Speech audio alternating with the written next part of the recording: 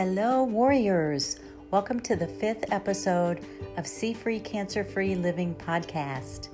My name is Pamela, and I am your host.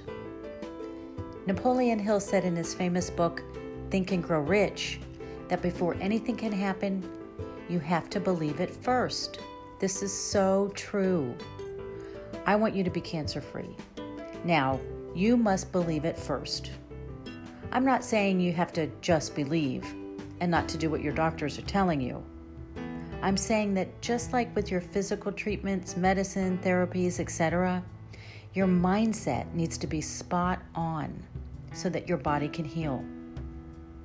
Come up with some affirmations like, I am cancer-free, and my body is ridding of all cancer.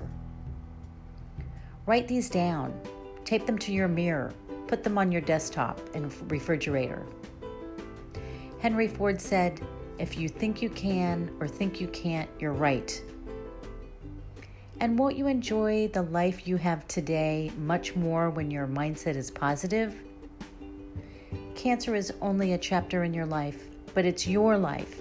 Now please, chin up, go and have a beautiful, happy day. Until tomorrow, God bless.